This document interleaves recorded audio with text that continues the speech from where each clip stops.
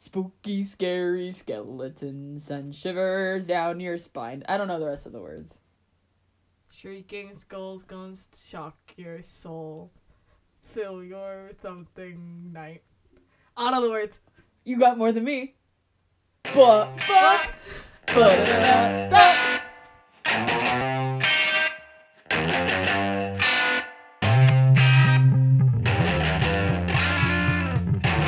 Hi guys, welcome to a spooky, scary episode of Grab Bag Podcast. Wait, It's can Halloween. we talk about how you started off the episode with, hi guys! Well, this is a spooky episode, right? So we should be spooky. Hi guys. I can't be corpse husband for you. I'm sorry. I mean, like, I wouldn't want you to because we're related. Because we're related. I was like, you wouldn't want me to be because we're related. Welcome Hi to guys. spooky, scary Halloween episode. I love Halloween. That's why I'm excited, you little bitch. Oh, I'm Riley, by the way. Oh yeah, I'm Rachel and Riley's a Sorry. little bitch. If you don't know that by now and you're here for just a Halloween episode, why? Okay. Why? So for our spooky, scary Halloween episode that I forced Riley into, we have this book that used to scare the shit out of me when I was a kid. It's called Dare to be Scared, and it is written by Robert D. Sansucci, and it has illustrations by David Ahmet, something. And this book scared the shit out of me. I got it at book fair in kindergarten. So we're going to read you a couple stories. We're going to read you 2 stories each. These stories are a little long. But not extremely. But not extremely long. So if you're just here for some spooky time fun with us.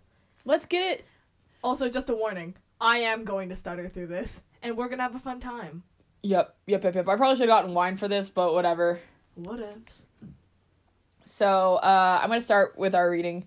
We're not going to read you all the stories because, again, they're a little long. This book is like 80 or something pages. Oh, this book is Like almost 100 pages? 200 pages. Yeah.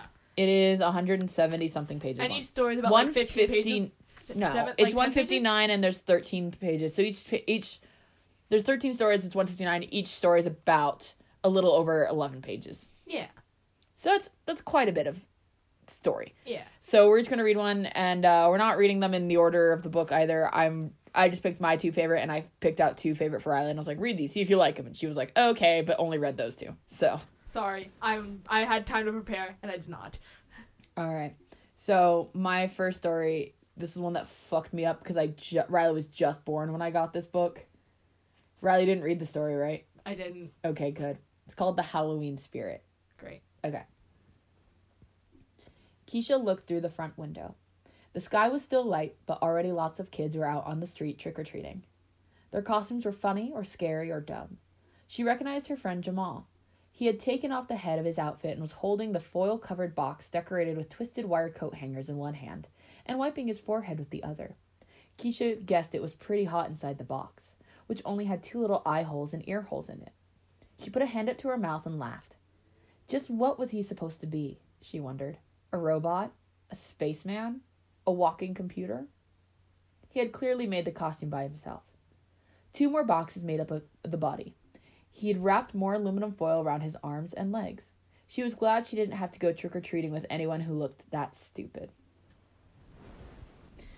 Also, I am Keisha in this story. Okay.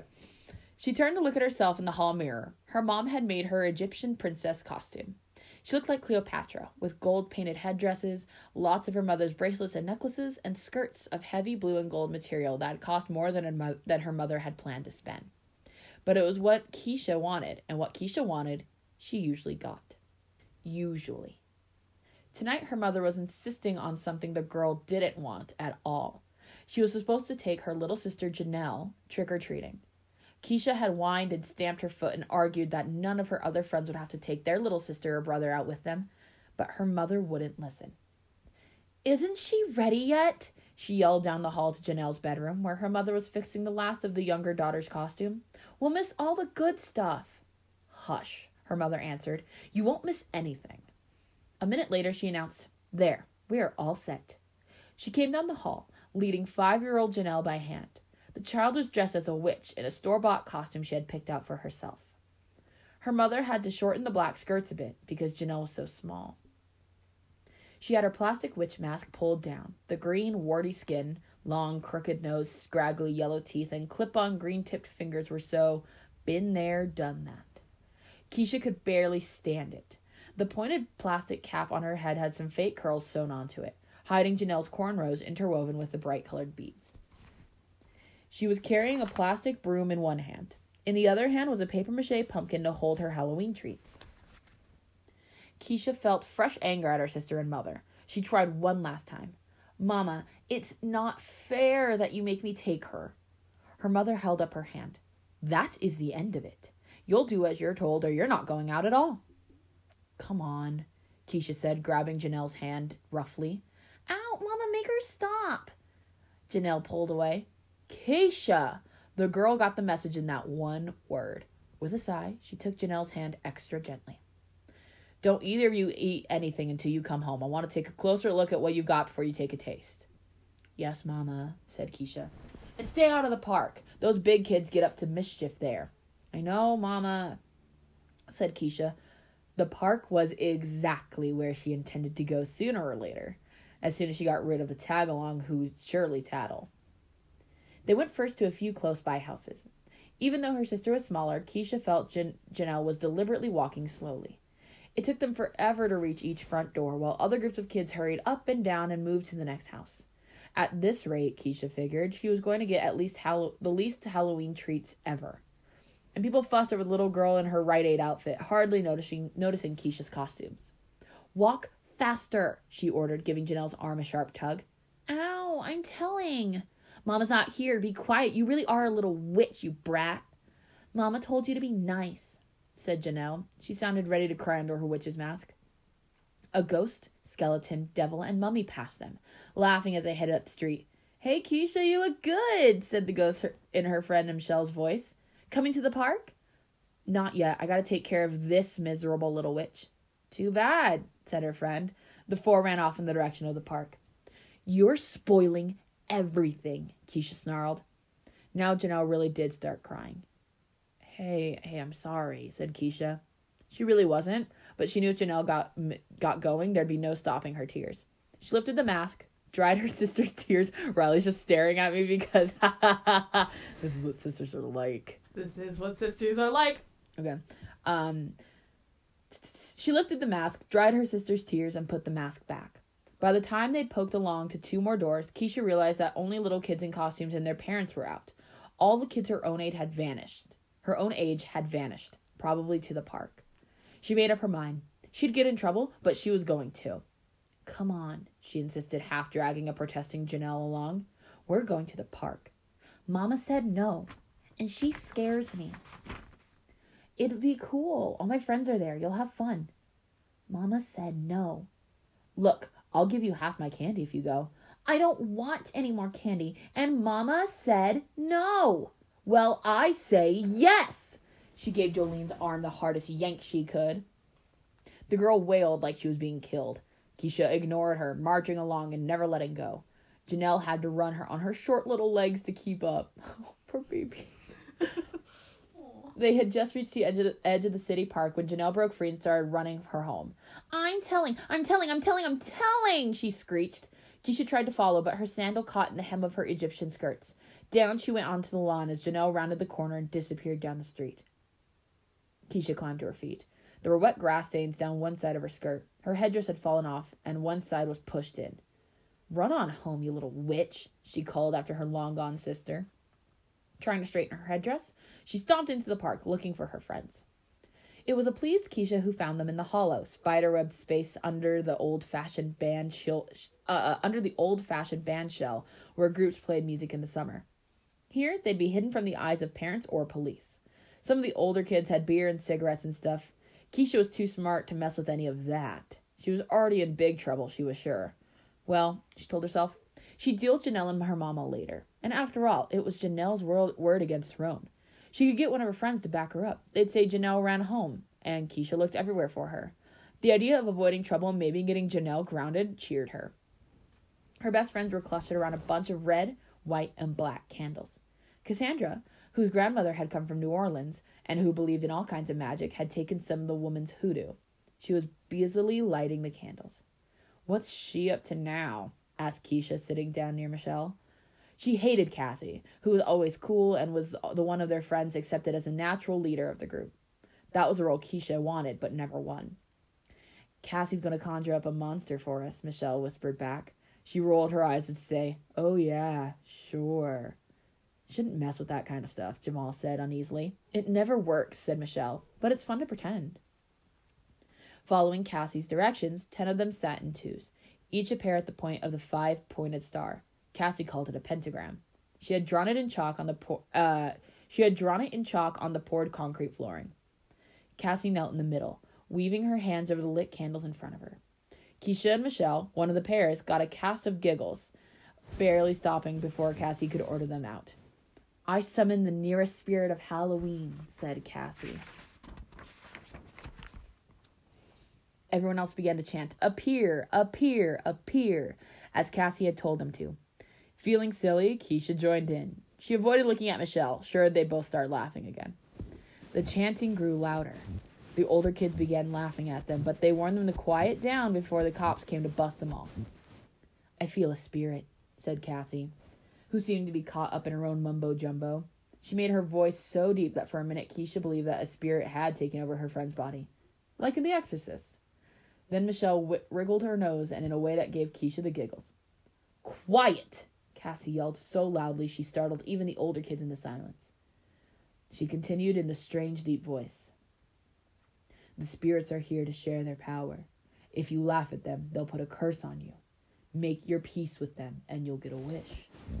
Tired of seeing Cassie at center stage, Keisha said, well, yeah, if there were spirits here and not just you pretending, I'd have them make pieces of my little sister, who's always been trouble for me. She began to laugh at her own bad joke. Michelle and a few of the others joined in weakly as if they might be believing what Cassie said. A wish for evil is often turned back on the wisher, Cassie warned. The spirits play a dangerous game. Well, this game is over, because I don't want to play anymore, Keisha announced. She stood up suddenly. Don't break the pentagram, screeched Cassie. Get over the game, girl, sneered Keisha. Your spirits are nothing, and neither are you. There was a sudden flash of blue as all the candles flared at once. Who farted? Yelled Jamel, falling backward into a pretend faint. The pentagram dissolved into laughter. Idiots, Cassie said, pinching out her grandmother's candles. Hey, we didn't get a spirit after all, said Michelle. Only it's kind of a puny one. Or we did get a spirit after all, said Michelle. Only it's kind of a puny one. Everyone looked to where she was pointing. Janelle, in her green witch mask, was standing there in the enclosed space. She had her toy broom and her pumpkin of candy, and she was staring at her sister. Oh, man, groaned Keisha. I'm going to be so busted when the brat tells Mama what's going on here. She knew the younger girl would be sure to talk about the beer and stuff the older kids had brought. Give her your candy, or tell her you'll knock her on her... Give her your candy, or tell her you'll knock into her next Halloween, Michelle suggested. She doesn't want any more candy. The little witch knows I won't hit her. Maybe you can sweet talk her. Maybe, but I bet I'm grounded for a month. Keisha got to her feet and dusted off her costume. It was a big mess as it was as big a mess as her whole night had become. She held her hand out to her sister. Janelle took it. Her hand felt cold. You're not sick, are you? Because if you are, I'll get blamed for that, too. And then here's the picture, Riley.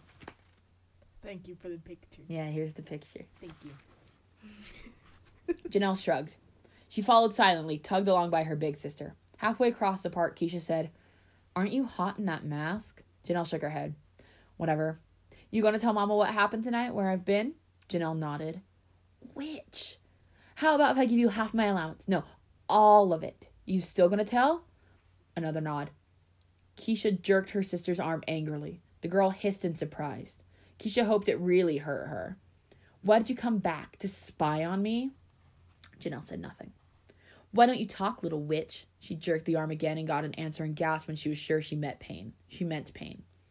She let go of the other's still freezing hand. She grabbed the paper-mache pumpkin and emptied it into her own bag. Might as well get something out of this night. Janelle tagged along quietly. Keisha dropped the empty pumpkin after a few steps.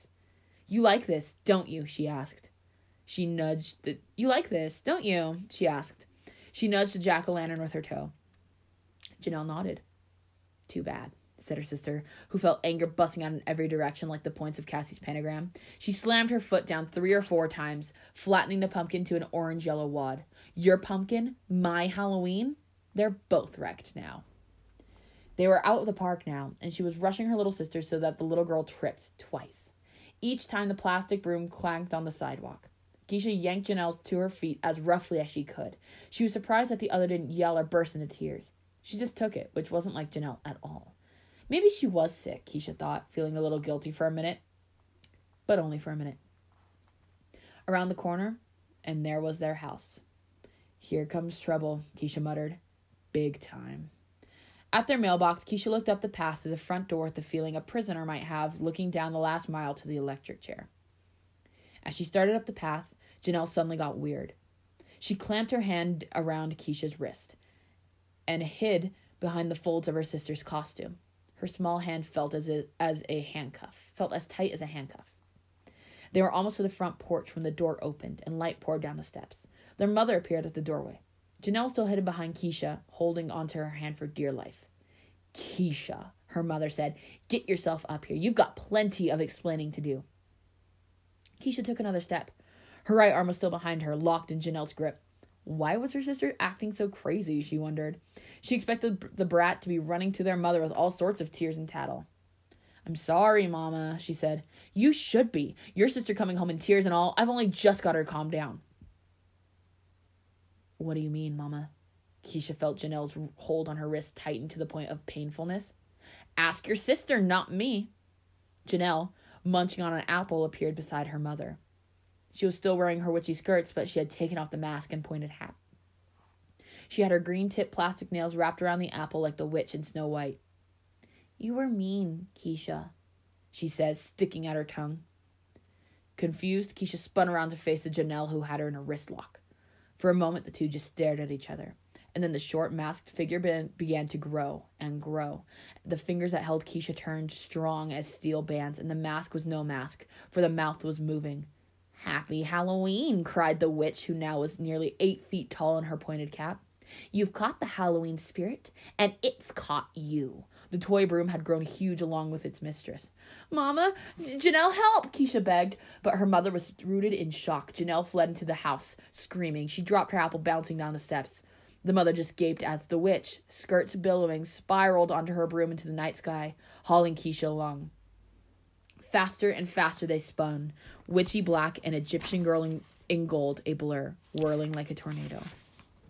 The Egyptian headdress hit the mailbox, rolled into the gutter, and an instant later, pieces of the costume and Keisha followed like soft, pattering rain.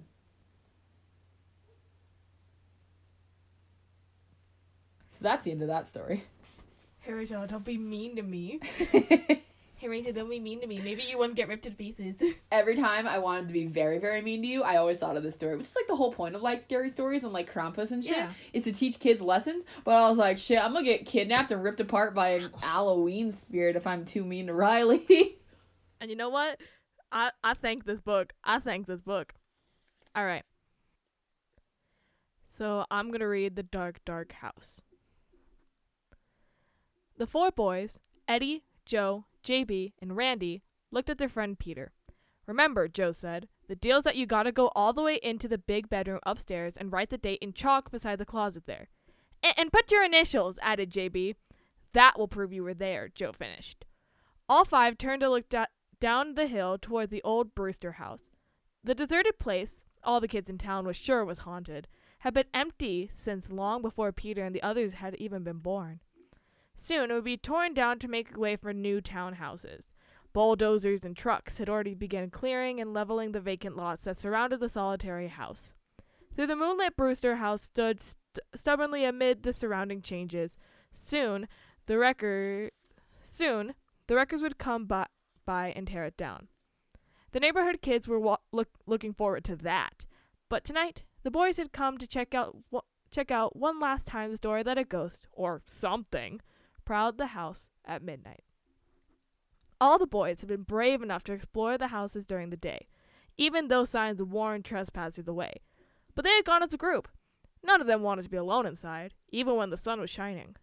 Only a double daring Only a lot of double daring, and the promise of collecting the allowances of the other 4 boys had made Peter agree to make this midnight visit alone.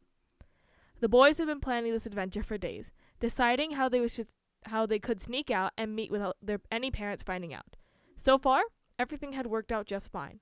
Yet, though he didn't tell his friends, Peter was beginning to wish that something had gone wrong and that he had been grounded for the night.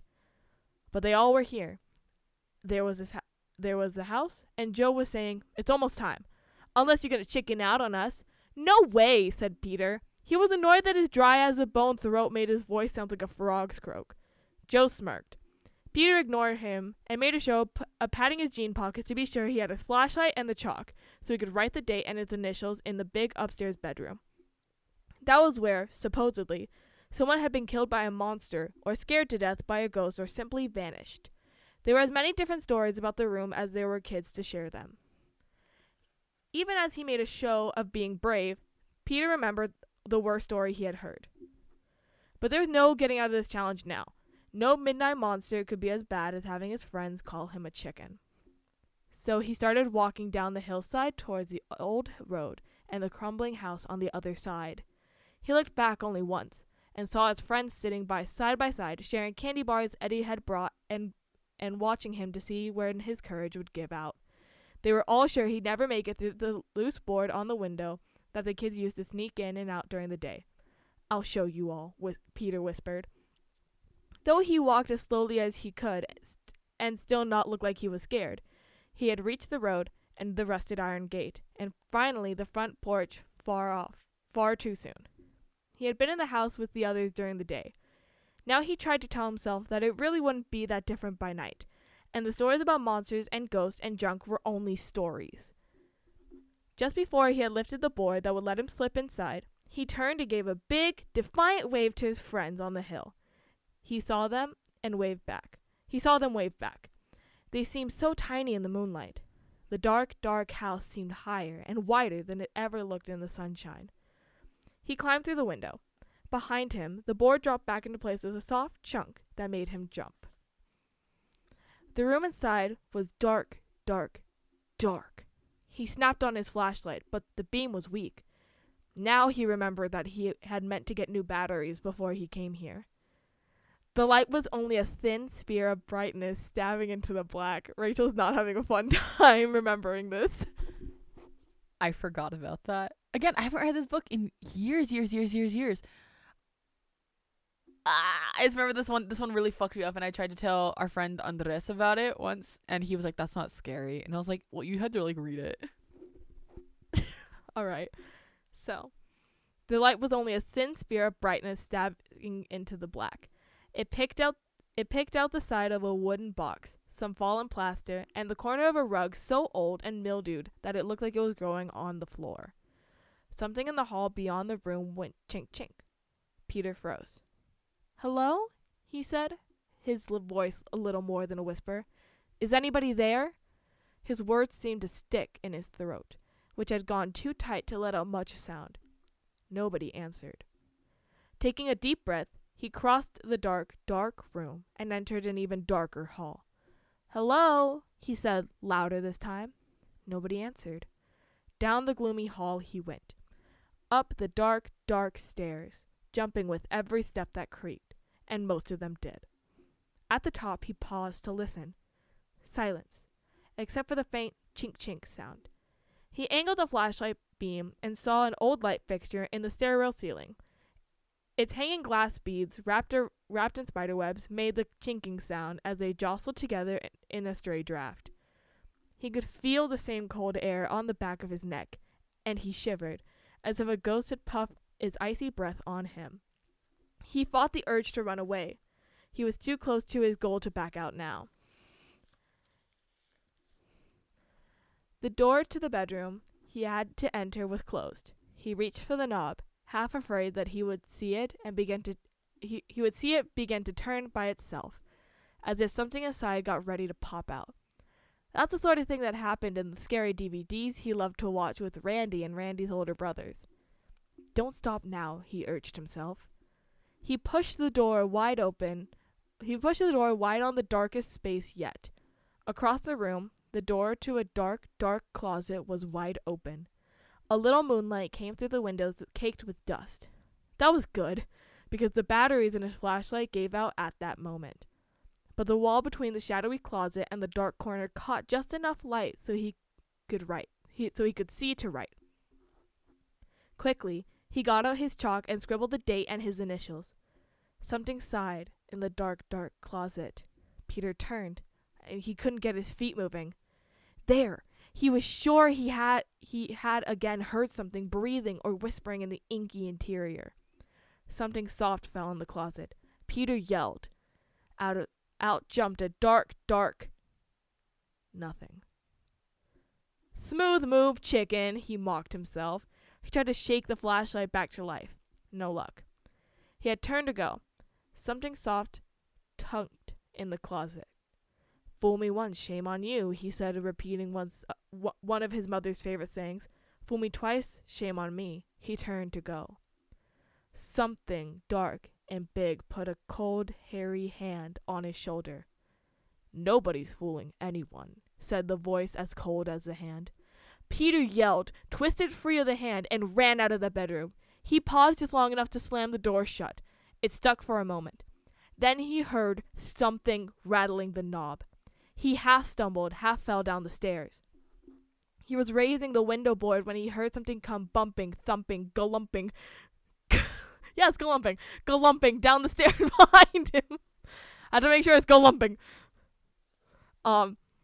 He threw himself out of the opening, bruising his shoulder. For a minute, his jeans cuff caught on a nail, but he ripped it free. Now he was running down the path, past the rusty iron gate, across the road. Without stopping, he looked back.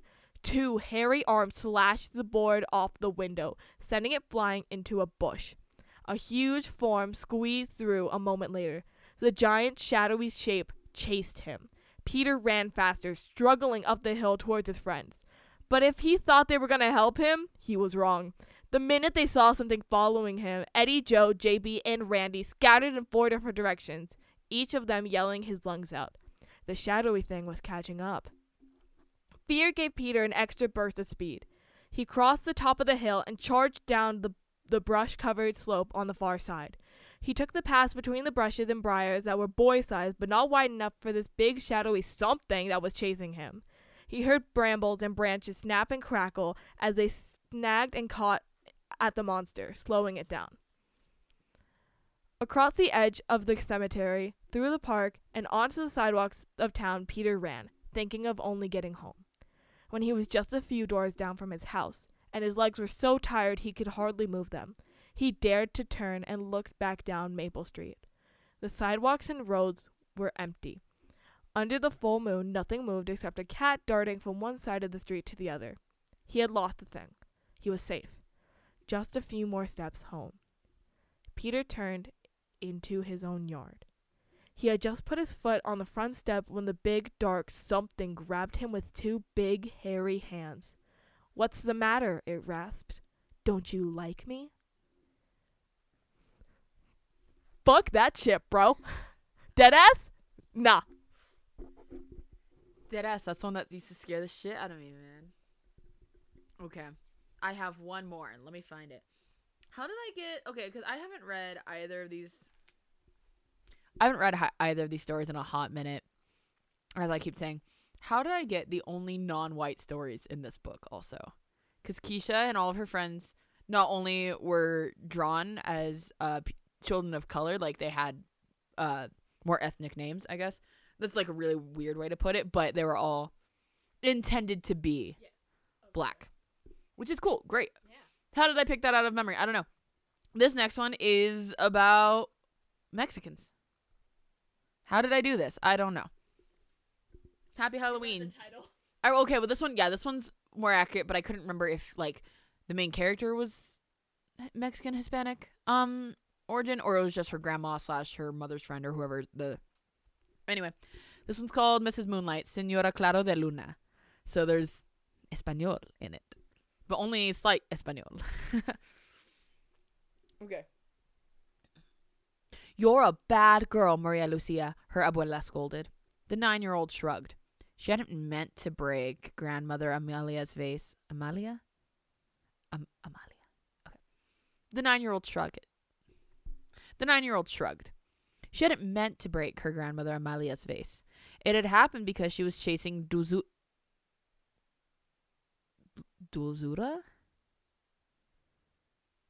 ¿Dulzura? ¿Quién es Dulzura? ¿Cuál es Dulzura?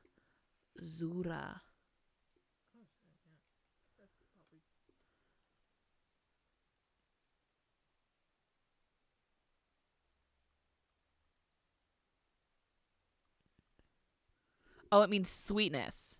Well, because like dulce is like candy. Dulzura. How do you say it? Dulzura. Okay. We all learned something today. Okay. It happened to be because she was chasing Dulzura, the old woman's cat. It was the cat's fault for refusing to be caught and petted and perhaps dressed in a doll skirt and gloves, for making the girl run through the house after her. When the cat had skittered under the table behind the couch, the girl had followed and snared the cat by one hind leg, only to have the cat turn and scratch her hand. Startled, the girl had jerked back, knocking the table with fatal results for the vase. Blame Dulzura, she protested. She held her head up in her hands to show Blame Dulzura, she protested. She held up her hand to show 4 red lines, with a tiny bead of blood on one where the cat had raked her. She began to cry. See how she hurt me, wicked gata? Amalia Lopez made a face. Much as she loved her granddaughter, her patience was wearing thin. The child ignored the simplest rules of good behavior, did as she pleased, then argued or lied or wept every time she was caught doing wrong. And this was happening more and more often. The cat isn't wicked, Amalia said. It is someone else. Maria Lucia burst into tears. You hate me. You love the cat more than you love your own granddaughter. I want my mama. I don't want to stay here anymore. Her shoulders shook as she sobbed and sobbed. Her grandmother, in a sudden panic at the child's weeping, forgot her anger and her resolve. She pulled the child to her. Her daughter, Maria Lucia's mother, had left the girl in her keeping in Santa Rosita, New Mexico, and went on to her business in Dallas, Texas. For whatever reason, I just also happened to pick a story where we are smack dab in the middle of this, like, path that her poor mother took to go do business.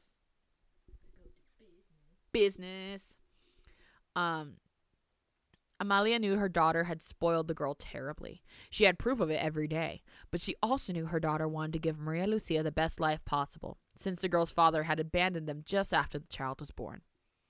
Amalia had offered her daughter and grandchild shelter. She hadn't realized she was going to become a second mother to the girl, as her daughter's ever more important work took her on longer and longer trips throughout the Southwest. Amalia was happy enough to take care of the girl, whom she loved deeply, if only the child would love her back, or respect her at least. But Maria Lucia was an increasingly willful child, not only with her abuela, but also with her mama.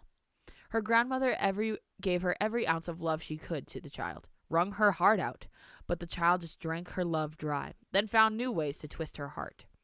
They sat for a long time, while Amalia soothed the child, and tenderly dressed the scratches and assured her that Dulzura didn't hate her, but was only defending herself because Maria Lucia had frightened her. Gata loca, the girl said sourly. The cat is crazy. Just be gentle, her grandmother insisted, still rocking the child on her lap. Though the girl's tears had long dried up, if they were real tears at all, she sighed to herself. See, said the child impatiently, squirming out of her grandmother's embrace. She grabbed a striped ball from beside the door and ran out to the patio to play. Amalia just shook her head and crooked her finger at Dulzura, who poked her head out from under the couch. After a quick side-to-side glance to make sure Maria Lucia was nowhere around, the cat came and curled up on the old woman's lap. Aye, what are we going to do about that child? Asked Amalia. But the cat, safe and comfortable, just purred contentedly. Soon the two were fast asleep. Outside, Maria Lucia soon grew tired of bouncing the ball off the house, forbidden by her grandmother, and the garden walls. She was sure the hurt done to her abuela's roses and other plants would not be discovered until her mother was home, and then scolding meant nothing. She gave the ball a final kick, sending it over the shoulder-high adobe wall into the sand waste beyond. Now what? She wondered, not interested in searching for the ball. Her mother would always buy her a new one. And then she saw a line of ants at the edge of the patio. They were going and coming through a crack in the wall in two lines to their nest under a clump of dried grass. As she bent to look closer, her fingers splayed out over the patio. Several ants scrabbled over her fingers. "Ah!" she cried in disgust, standing and brushing them off. "I'll show you." But how? Then she remembered the magnifying glass her mother used to read the small print on medicine bottles or in the letters from friends who wrote as though they were in a contest to see who could squeeze the most words onto a single page. She glanced in through the patio door. Her abuela was asleep and Dulzura was curled on her lap. She promised herself she'd get her revenge on the scratching cat soon enough, but the ants held her interest at the moment. Sliding the doors open as quietly as possible, she went to her grandmother's desk, took out the big, round magnifying glass, and hurried back to the patio's edge. There she used the glass to focus the sun's rays on individual ants, tormenting the panicky workers, burning several to ashes. Growing impatient, she kept the hot point of the sunlight on the cluster of dried grass sheltering the entrance to the anthill. To her satisfaction, the grass quickly burst into flame, which leapt from the first to that of the second and the third clump of grass. Maria Lucia scuttled back from the flames. As she did, the magnifying glass dropped onto the patio and shattered. Now 5 or 6 clumps of grass were burning. "What have you done?" shouted Amalia, who had been wakened by the restive cat, made nervous by the fire and smell of something burning. "It wasn't my fault," Maria Lucia whined. Amalia ignored her and grabbed the garden hose. In a few minutes, she had doused the burning black clumps of grass, but continued to soak them in case any spark remained. "Niña, you could have burned down the house," cried her grandmother. "I don't know how it happened," the girl said sulkily. "And I suppose this wasn't your fault either,"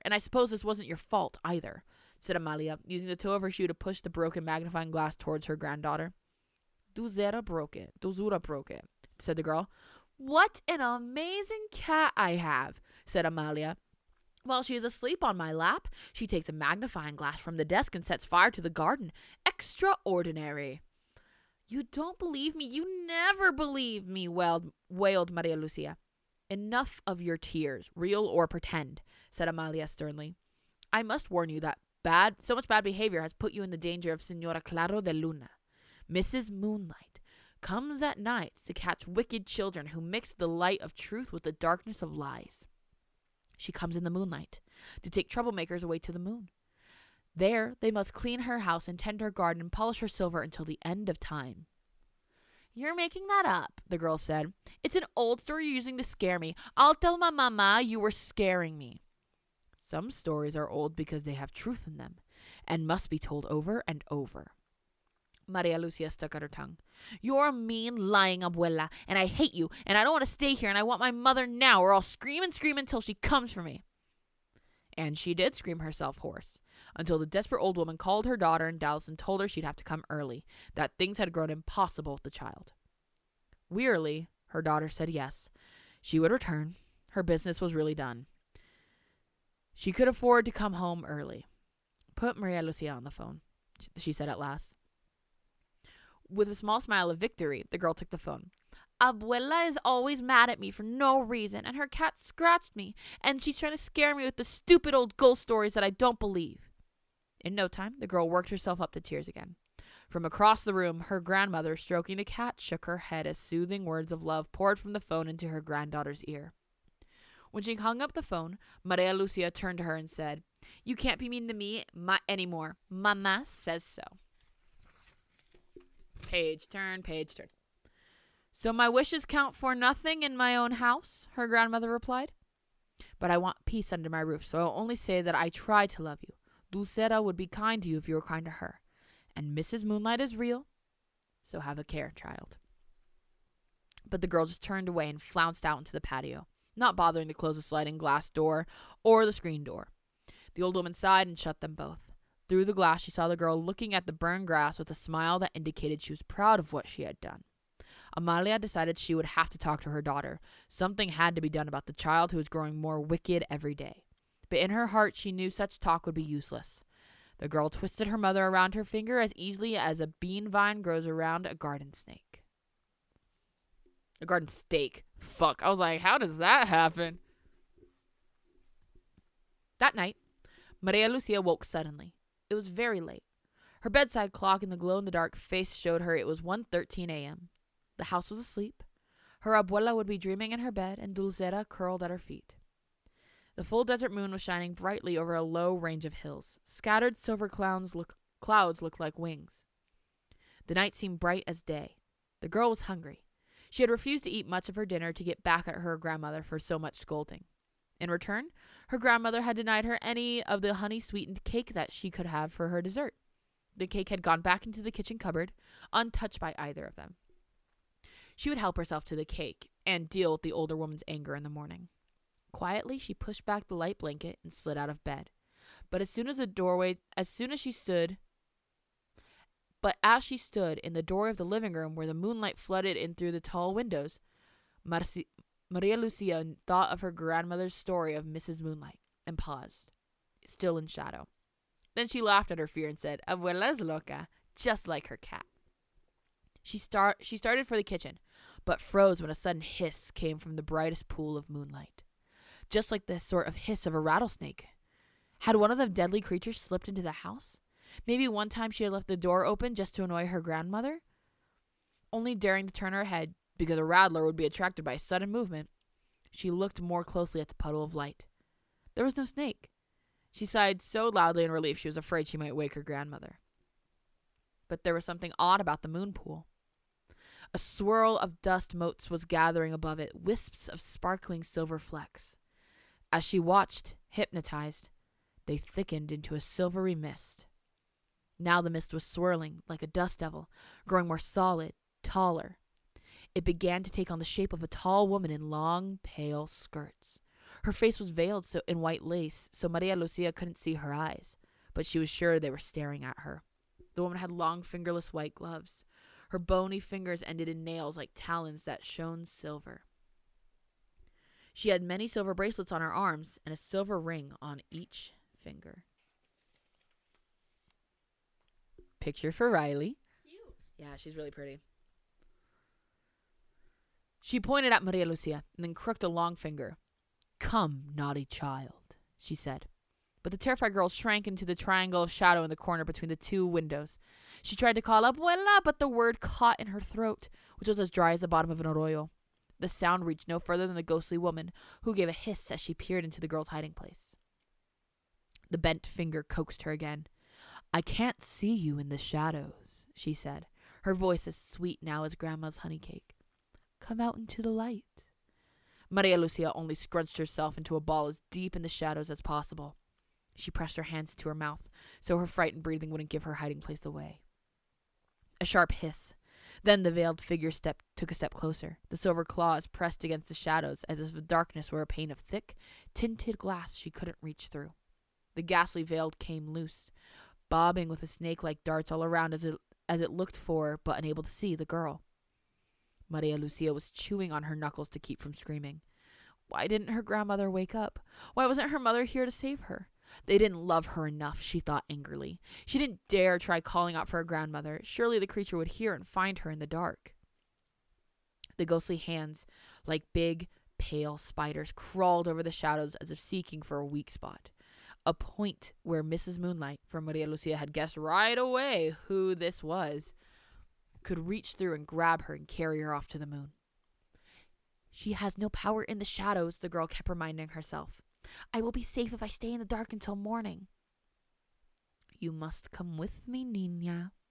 The voice sounded kind, but Maria Lucia could hear a note of growing anger underneath the honey. Suddenly, the figure balled one hand to a fist and slammed it against the shadowed wall. The thump made the girl jump. Reach out your hand to me, Niña, the figure insisted. If you make me wait for the shadows to go and my lovely light to fill the corner, things are going to be much worse for you. For a moment, the girl thought she could see silver teeth glittering under the veils. Burning eyes, round and shiny as $2 seemed to lock on her own. The hunger in those eyes forced a little sound of fright out of her. With a hiss, the veil face flattened against the shadow. Oh, I see you now. I see you now. The moon is shifting. The shadows are growing smaller. There was no hint of sweetness now, only rage. Naughty children to disobey. But you won't escape me much longer. It was true. The changing position of the moon was shrinking her shadowed hiding place. Maria Lucia pressed herself as far back into the corner as she could. The moonlight continued to edge around her feet. The veiled figure stood still and silent now, waiting. Like Dulzura. Fuck me, I was going so well. Waiting, like Dulzura was when she was hunting a bird or lizard. Waiting to pounce, eyes like pools of mercury fixed on the shadow hiding the girl, claws ready. The moon continued its path across the heavens. Light drank the shadows. The moonlight edged closer to her slippers. She tried again to call for her grandmother, but fear continued to rob her of her voice. Still the moonlight advanced. Now the shadow barrier was no thicker than sheer silk. The silver nails of one bony hand slashed at it, but still couldn't get through. It was only a matter of moments before her safety was gone. Tears filled Maria Lucia's eyes. She wanted to blame her mother and her grandmother and Mrs. Moonlight for her misery, but she realized she had brought this on herself. Broken vases and magnifying glasses, a frightened cat and tormented ants, and a loving mother and grandmother endlessly troubled and bullied by her lies and tears. Thoughts of all these rose to accuse her. In despair, she admitted she had brought the moonlight horror upon herself. She whimpered. Mrs. Moonlight quivered with the excitement at the sound. Closer came the moonlight. Closer came the veiled figure. Closer the girl was standing now, arms at her sides, hiding in the last corner of the shadow. The claws were following the retreating edge of the shadow, ready to grab the girl in a deadly embrace. In a moment, the shifting moon would put her at the mercy of the veiled horror. "Abuela!" Maria Lucia screamed, finding her voice at last. Too late, cried Mrs. Moonlight with a series of sharp hisses that the girl guessed was a kind of terrible laughter. Moonlight touched her shoulders. The silver-tipped claws dug into the material of her nightdress. The overhead light snapped on. Mrs. Moonlight vanished into the brightness that banished Moonlight and the shadows together. "Now what are you up to?" asked Grandmother, her hand still on the light switch. But her anger turned to concern when she saw how pale her grandchild was. As she watched the girl slip to her knees on the floor in the corner of the room, she ran and gathered the child into her arms. "She was here," the girl sobbed. "Mrs. Moonlight." "Nonsense," the old woman said. "She's only a story. You had a dream. You must have been walking in your sleep. Oh, I wish I'd never told you about Señora Claro de Luna." "But she's real," Maria Lucia protested. "When you put on the light, you scared her away." She buried her face in the old woman's shoulder. "I'm sorry for what I did. I'll be good. Really, I will. I don't want Mrs. Moonlight to get me." Poor child, poor child. "There is no such thing," the woman insisted. "You dreamed it, Nina. I'll show you." And before her granddaughter could stop her, Amalia snapped off the lights. "You see, there's only pretty moonlight. Nothing to be afraid of. Forget my foolish story." With a triumphant hiss, hiss, hiss of laughter, Mrs. Moonlight flew through the window, grabbed Maria Lucia by the hair, and sped away with her.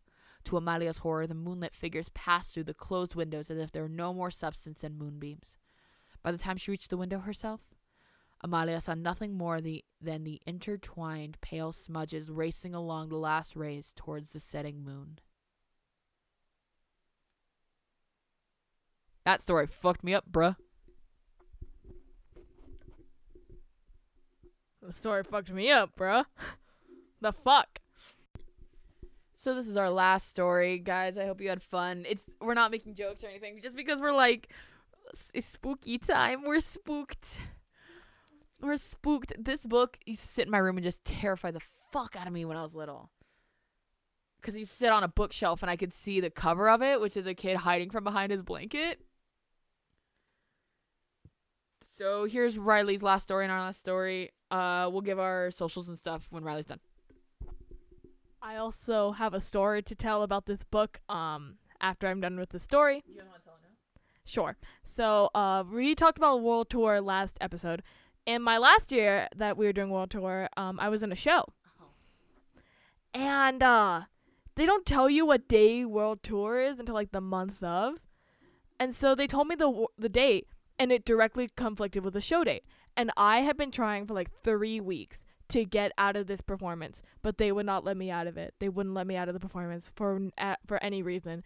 So I had to go to my World Tour teacher and be like, hey, I had to go to my teacher and be like, hi, I am in a show and they will not let me out of this performance. And keep in mind, for the world, and it was for like the dance part, like because we were doing a full ass dance, and I was apparently like the star of it. People would look to me like during the performance, during like rehearsals and stuff, so that they could know the moves, because I already knew them because I was a theater kid and I was annoying, right? But I had to back out, and so I got yelled at by the principal, obviously, because you don't do that like a week before. And then when they went to go practice at like the place, because we would walk there as like a whole school, we would walk to the place where we would perform at, so we could practice like maybe like the week of, and I had to sit in the office reading this book over and over again. So that's just all the memories I have of this book, are just me in the office in the 4th grade almost crying. So this last story is called The Caller. It was hot at Aunt Margaret's funeral. Being in a church had been tiring, but this was worse. Lindsay Walters had to stand in the hot sun, sweating in the ugly black, too heavy dress that her parents had made her wear, while the minister prayed on and on. The bunch of the flowers draped across the coffin had wilted. Lindsay almost giggled as she thought of Aunt Margaret in her coffin turning golden brown like a big biscuit in a toaster oven. Lindsay was angry because she should be at Missy's, helping her best friend get ready for a party. Except her mother and father and 2 brothers, there were only a few dried-up men and ladies from the old folks' home. And they got to sit on folding chairs, Lindsay thought, while we have to stand. A cell phone rang. Lindsay knew from the stupid Yankee Doodle Went to Town tune that it was her father's. He went red in the face. At least she knew enough to turn hers off so it wouldn't ring in the church or at the cemetery. Her father pulled out his phone out of its carrying case, shut off the signal, but glanced at the caller's phone number. He made a face and glanced at his watch. Then he put his phone back in its case and looked across at the minister. Happily, Lindsay saw that the reverend was just about done. As soon as the final prayers were said, the minister was patting her mother's hand. Lindsay ducked behind a tree, took out her own cell phone, and dialed Missy's number. It was busy. Probably her friend was making plans with Noelle or Candace for the party. She had made a face at the phone, turned, and bumped into her father, who was talking into his phone. He shooted back to her mother while he kept talking. Like my calls aren't that important, Lindsay thought sourly. Her mother introduced to her some boring old ladies. She had to nod and look sad as they yacked about her aunt, while her mother and brothers talked to the minister. When her father returned, Lindsay asked, "Can we go now?" "I just have to make one more phone call," her father said.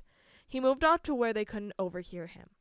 When the last old lady and minister had gone, Lindsay begged to her mother to, "Please, please, please make Daddy get off the phone so we can go." "Stop whining," her mother said. But she waved impatiently at Lindsay's father. "Show some respect," she ordered Lindsay's brothers, who were trying to chirp each other in one of their weird games. Darren fell on his seat a few feet away from Aunt Margaret's coffin. She would be buried when they had left. David laughed. Their mother had ordered all of them into the car, and they marched over to where Mr. Walters was still talking on the phone. The kids could see she wanted to get going. She made their father end his call. Now both of them were angry.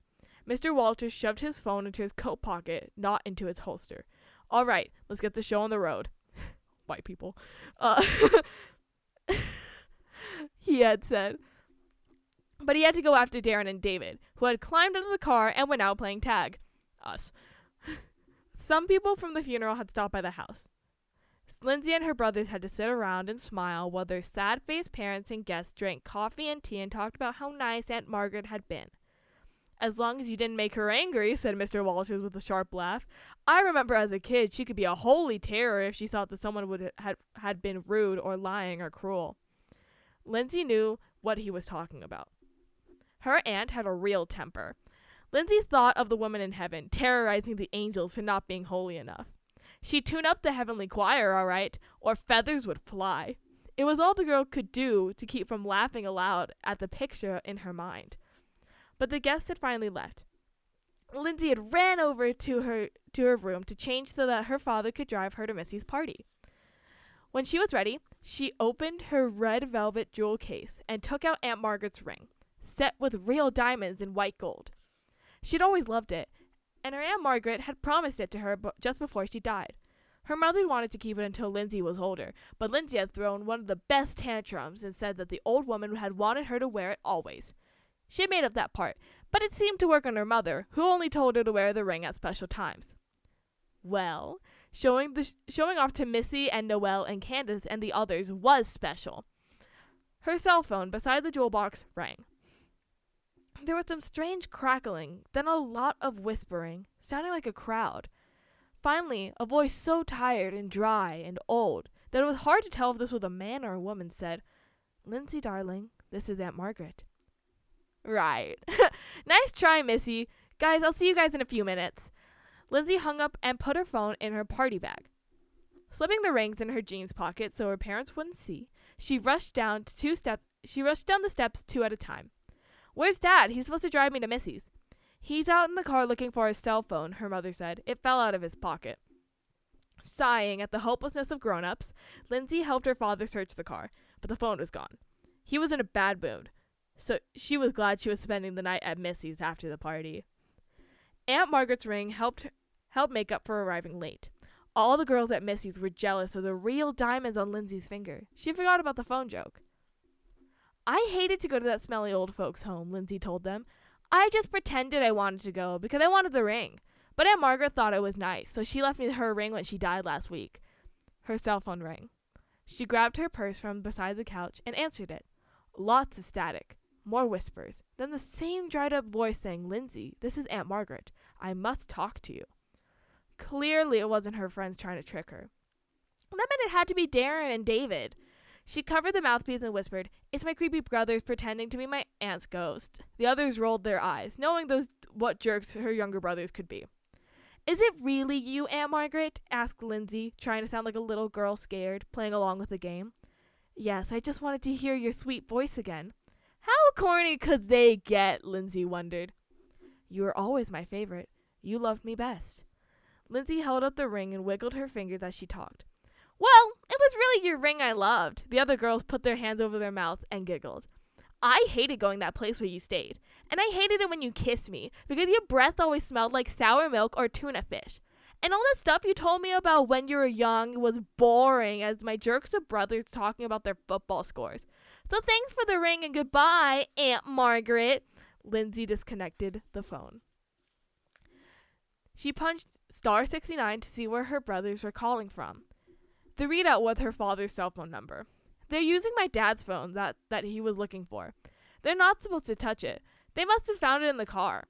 I'm gonna see that they get so busted when I get home." When the party ended and the other girls left after dinner, Missy's parents said they were going to visit the neighbors. They left a number where they could be reached, even though Missy reminded them that she and Lindsay often stayed home alone. As soon as they were gone, the girls went upstairs to Missy's room to call their friends and talk about boys and clothes and MTV. Lying at opposite ends of Missy's bed, they chatted into their cell phones. Lindsay was just about to dial her boyfriend of the week when her phone rang. "Lindsay, I am very disappointed in you." The same voice. "Get lost! I don't think you deserve my ring. I'm coming to get it back." "Get real!" She broke the connection. The readout showed her father's cell phone. She punched the number, but the line just rang and rang. She hung up and dialed her home. Her mother answered. "Mom," she said, "Darren and David found Dad's phone. They've been using it to call and bug me. They just did it again." "That's not possible," said her mother. "They've been watching a game for the past hour. And your husband is sure he dropped his phone at the cemetery this afternoon. He's going to check there tomorrow morning." Now her mother sounded worried. Do you think it's a real crank caller?" "The readout shows Dad's cell phone number," Lindsay explained, but there was a burst of static. The phone went dead. Missy looked up as her phone went dead too. The lights in the house flickered, dimmed, then went out. Blackout, said Missy. All the other houses in the neighborhood were dark. I don't think that would shut off our phones, said Lindsay. Well, it did, said Missy. Anyhow, I was bored with what Noelle was telling me. And this is cool. We can tell ghost stories. I don't want to, said Lindsay, wishing she were home and not spending the night in a lightless house. The cut-off conversation with her mother had worried her more than she liked to admit. But Missy's folks would be home soon, she decided. Chicken, her friend teased. There was a knocking downstairs at the front door. It had an odd, echoing sound to it. Thunk, thunk, thunk. My lisp really came out with those. Thunk, thunk, thunk. Missy got up to answer it. Don't, cried Lindsay. She couldn't say why she was frightened, but in truth, she was suddenly feeling really scared. You are so stupid, said Missy. My folks forgot their keys or something. Probably the doorbell doesn't work like our phones don't. Please don't go. Stay here if you're scared, said Missy, shaking her head. What a wuss. She left. A moment later, Lindsay heard her running down the stairs 2 at a time. Lindsay closed the bedroom door and locked it. She heard the front door open and slam a moment later. She thought she heard a soft sound, like something heavy being dropped. Then quiet. She listened harder, hoping to hear the sound of familiar voices. But there was only silence. Her cell phone rang. She snatched it up, hoping it was her mother calling her back. Lindsay, I've come for my ring, you unhappy child. I am at the foot of the stairs right now. Let's play that game I played when you were a little girl. The one your father told me not to play because it frightened you so. But you loved it. You loved being scared. Don't you like being scared anymore? Missy, are you playing a trick on me? This isn't funny. But Missy's phone was still on the bed where she had left it. 1 step, 2. I'm coming for you, said the voice on the phone. Thump, thump on the stairs. 3 steps, 4. Better lock the door. 2 more thumps. But Lindsay had already locked the door. Part of her wanted to shut off the phone, but she didn't dare. 5 steps, 6. Say your prayers quick. If the phone were working, Lindsay thought, she could call for help. She hung up and dialed her home phone number. It answered on the 3rd ring. 7 steps, 8. Not long to wait, said her mother's voice. She hung up and dialed 911. 9 steps, 10. We're near the end, said a man's voice. She hung up and threw the phone onto a bed beside Missy's. 11, 12. 1 step more. Too late for you. I'm at the door. It was Aunt Margaret's angry voice, the one she used when Darren and David's football broke a window in her house before she moved into the old folks' home. Someone rattled the door handle, found it locked, and knocked loudly. Thump, thump, thump. Go away! Leave me alone! I didn't mean what I said! Lindsay started to cry. Gotcha! Cried Missy through the door. You're crying! This is better than telling ghost stories. Wait till Noelle and Candace hear that I made you cry. You and that stupid ring you think is so cool. Angry at how she'd been tricked, Lindsay wiped away her tears and yanked open the door. I never want to talk to you again, she yelled. But it wasn't Missy holding Lindsay's father's phone in the muddy hand as the lights came on. I don't like the story. It freaks me out. It freaks me out. But that's our Halloween episode. Thanks, guys. I picked those stories by hand. I picked the scariest ones in this fucking book. So that was our Grab Bag Podcast Super Scary Halloween Special. Super spooky Halloween special. Our Instagram's Grab Bag Pod, Twitter Grab Bag Podcast. I'm Ray Robbins, Riley Cedar Geek 244. Our website is grabbagpodrr.wixsite.com/my site. And our email is grabbagpodrr@gmail.com. Thanks, guys. Stay spooky. Stay safe. Bye.